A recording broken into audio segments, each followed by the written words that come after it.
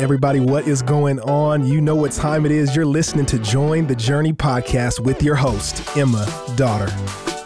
Thanks for joining. I am back in the podcast studio with one of our Watermark Institute students, Mr. Ryan Fitch. What's going on, Emma? Ryan, it's good to have you back. I'm excited to be here. Remind everybody, you're in the Institute. What is the Watermark Institute? Watermark Institute's pretty much just a 10-month program where you learn hands-on ministry, but also get ministry in the classroom. And we get taught by Dr. Orrin Martin. Dr. Orrin Martin, my boss. We love him. And we we walk through basically from Genesis to Revelation, just walking through Scripture all year. I love it. And what team do you serve with? Yeah, I'm on the middle school team, so it's the Wake team, and I'm the resident there, so have a lot of chaos, get to sit with small group leaders. Yeah, what is an average day in the life? Average day in the life. Working in middle school ministry. You're probably planning a program. Like a skit or something. Like a little fun skit, game. a little fun game, kind of like, think of like Jimmy Fallon, like bit type deal. Totally. So something they can interact with, Price is Right type vibes. Fun. But then also sharing the gospel and sharing the gospel as much as What you a can. combo. Price is Right meets sharing the gospel. Come on. The price was right in Jesus. Oh my gosh. There it is. There it is. All right. Speaking of, not really, Exodus 25. That's just as hard. Yeah, no segue there. No segue. But Exodus 25, we're getting contributions for the sanctuary, for the tabernacle. Mm-hmm. They're going to build it. The Ark of the Covenant, table of showbread, golden lampstand. And then we'll keep reading in future chapters and future days and learn more about what all went into the tabernacle. So let's just start off. Ark of the Covenant. What is that? Pretty much the presence of God on earth. Okay.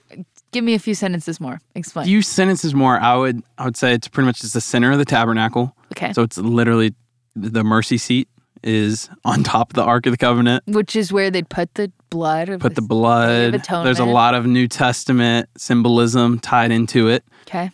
And it is a holy artifact. Yeah, a holy place. If you touch it with your hand, you're going to die. You're going to die. That's how it goes. We'll see that later on. We will. All right.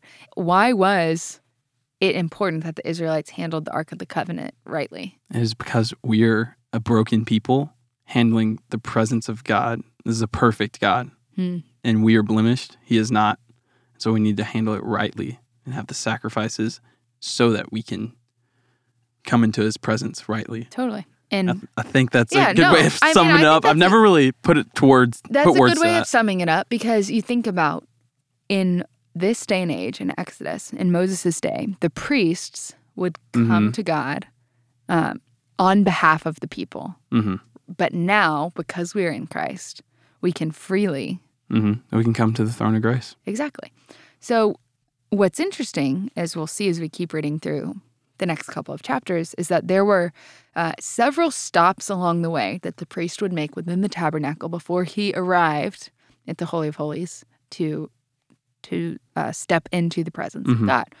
Two of them being the table for showbread and the golden lampstand. So let's start with the table of showbread. My Bible says the table for bread.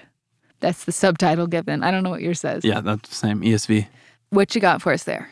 And then I'll add some The table color. of bread. Yeah. I pretty much would say that the very last verse of that little paragraph would be, and you shall set up the bread of presence on the table before me regularly. It's the same bread that David ate at one point. Yes, he Fun did. fact, we'll get there. We'll get there. But it was a big deal, a big controversy. Yeah, He big ate controversy. this bread. A It little wasn't for him. interpretive challenge for a different day.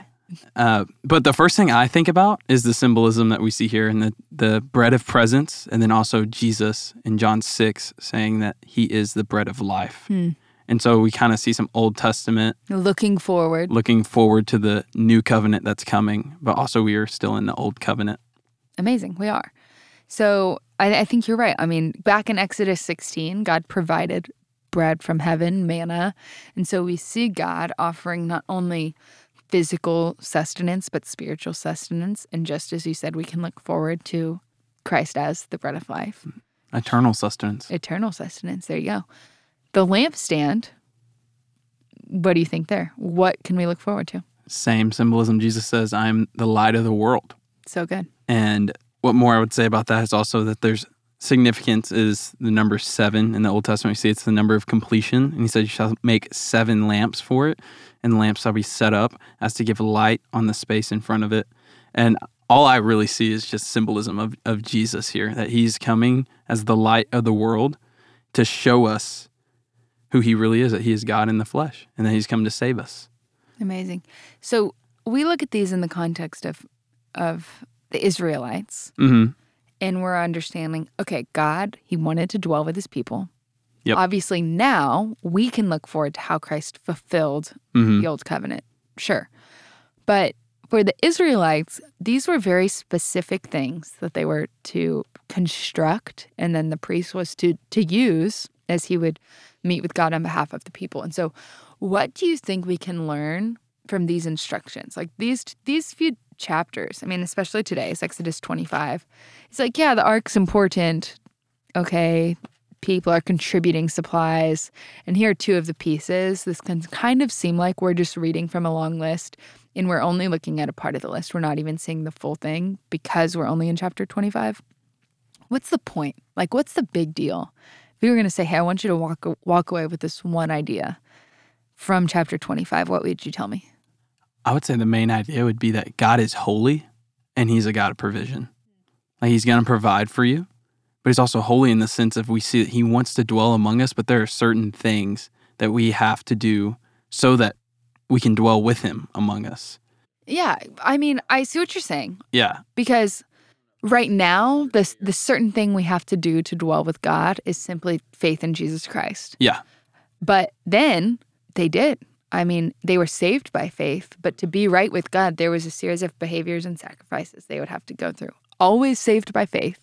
Yeah. Abundantly. Genesis 15:6. That's right. Abraham believed God, and it was counted to him as righteousness. Yet, we see throughout the entirety of Scripture, there's this tension between God's sovereignty and man's responsibility. Mm-hmm. And this is what man's responsibility looked like. Yeah. In The Old Testament. specific instructions. Yeah, so good. Ryan, thanks for being here. Thanks for having me. Any final thoughts, or you feel good? I feel pretty good. All right. Hey, Emma, are we still doing the contest? Ryan, I'm so glad you asked. That was not staged or anything. Yes, we are. You guys, we want to know how you've joined the journey, whether you've been tracking along with the podcast every day, whether you meet with your community group regularly to discuss your reading with your kids, post a picture, share this podcast episode, tag Watermark Church. If you're not on social media, you can email your submission to jointhejourney@watermark.org. You can enter every single day to increase your chances to win. And if you win, you'll get to come sit in on some recording sessions and go to lunch with the Join the Journey team, maybe the Watermark equipping team. We'll see. It's going to be super exciting. Don't miss out. And as always, Ryan and I are so glad we're all on this journey reading the Bible together. Hey, we want to thank you for listening, and we hope you enjoyed the episode. Did you know that you can help support Join the Journey by rating and reviewing this podcast? And if you're willing, we'd love it if you subscribe, because the more you download, the easier it will be for new friends to find the podcast.